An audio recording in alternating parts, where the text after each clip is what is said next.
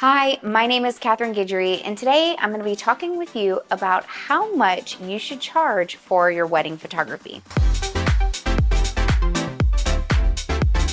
Before we dive into the content, I want you to know that we have a free pricing guide available in the description so that you can download this and learn the exact ins and outs and details of determining your base price. Some of these things we're going to be talking about in this episode, but the guide does go into a little bit more detail and includes those mathematical equations to help you. So the first thing that you want to do when pricing your photography, ironically enough, is to determine your costs.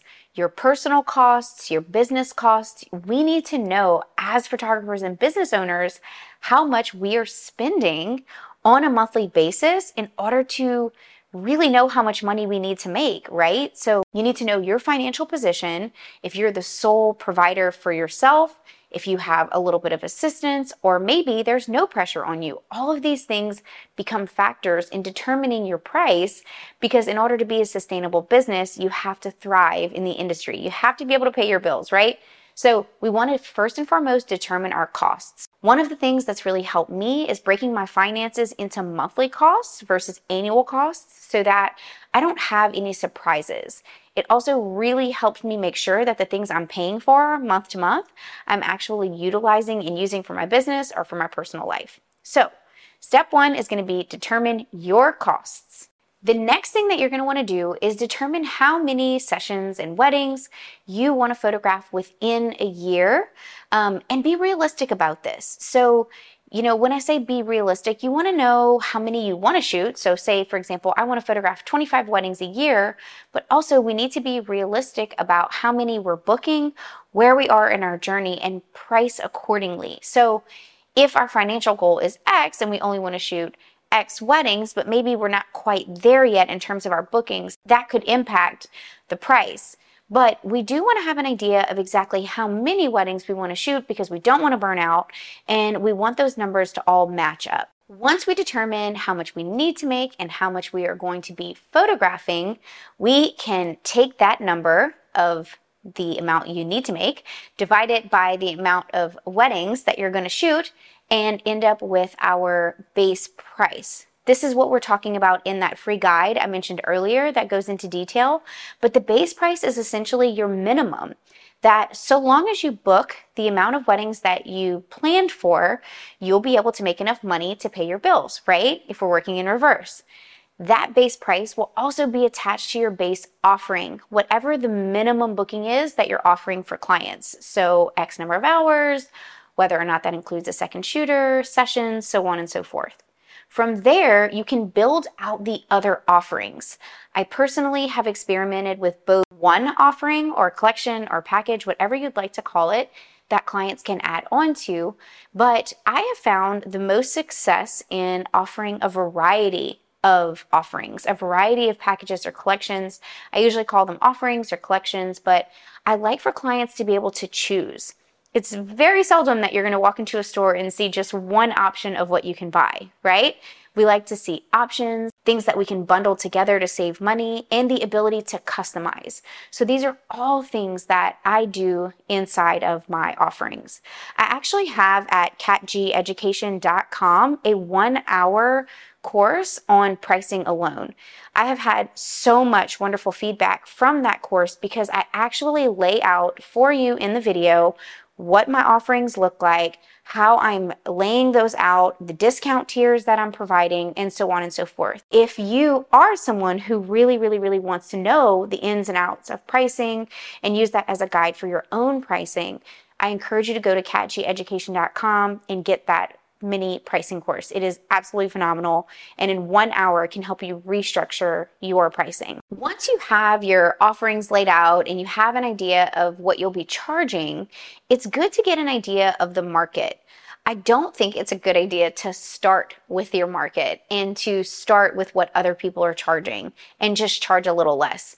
Not only does that undervalue your competitors, but it also really doesn't give you a good foundation to stand on in your pricing. You want your pricing to be based on your business, your experience, your bills, all the factors that really apply to you, but also have an awareness of the market. If you're somebody who isn't familiar with what other people are charging, make friends with the photographers in your area and ask.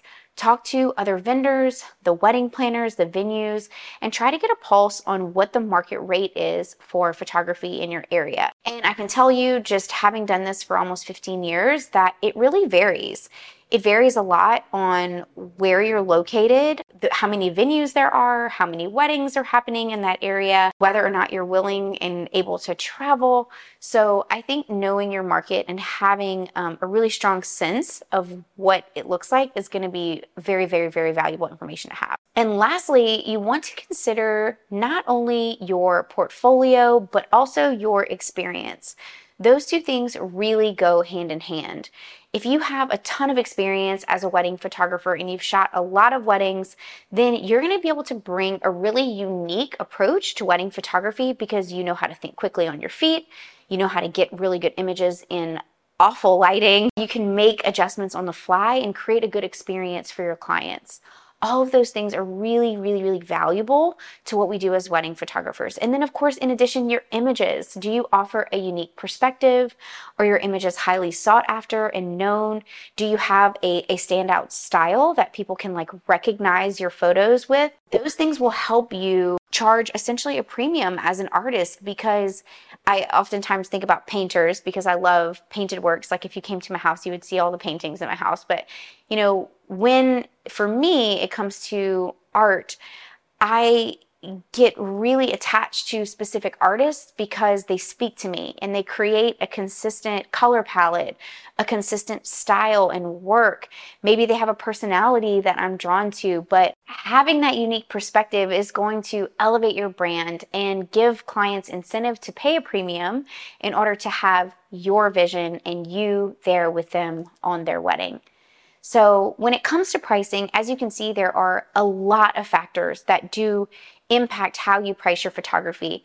If you came here in this video to understand exactly what you need to charge, there's really no one who can tell you exactly what you need to charge without taking a deep dive in your business. We do offer one-on-one coaching. I do have that pricing course to help you as well. So if you're interested in any sort of navigating of pricing, go to katjeeducation.com.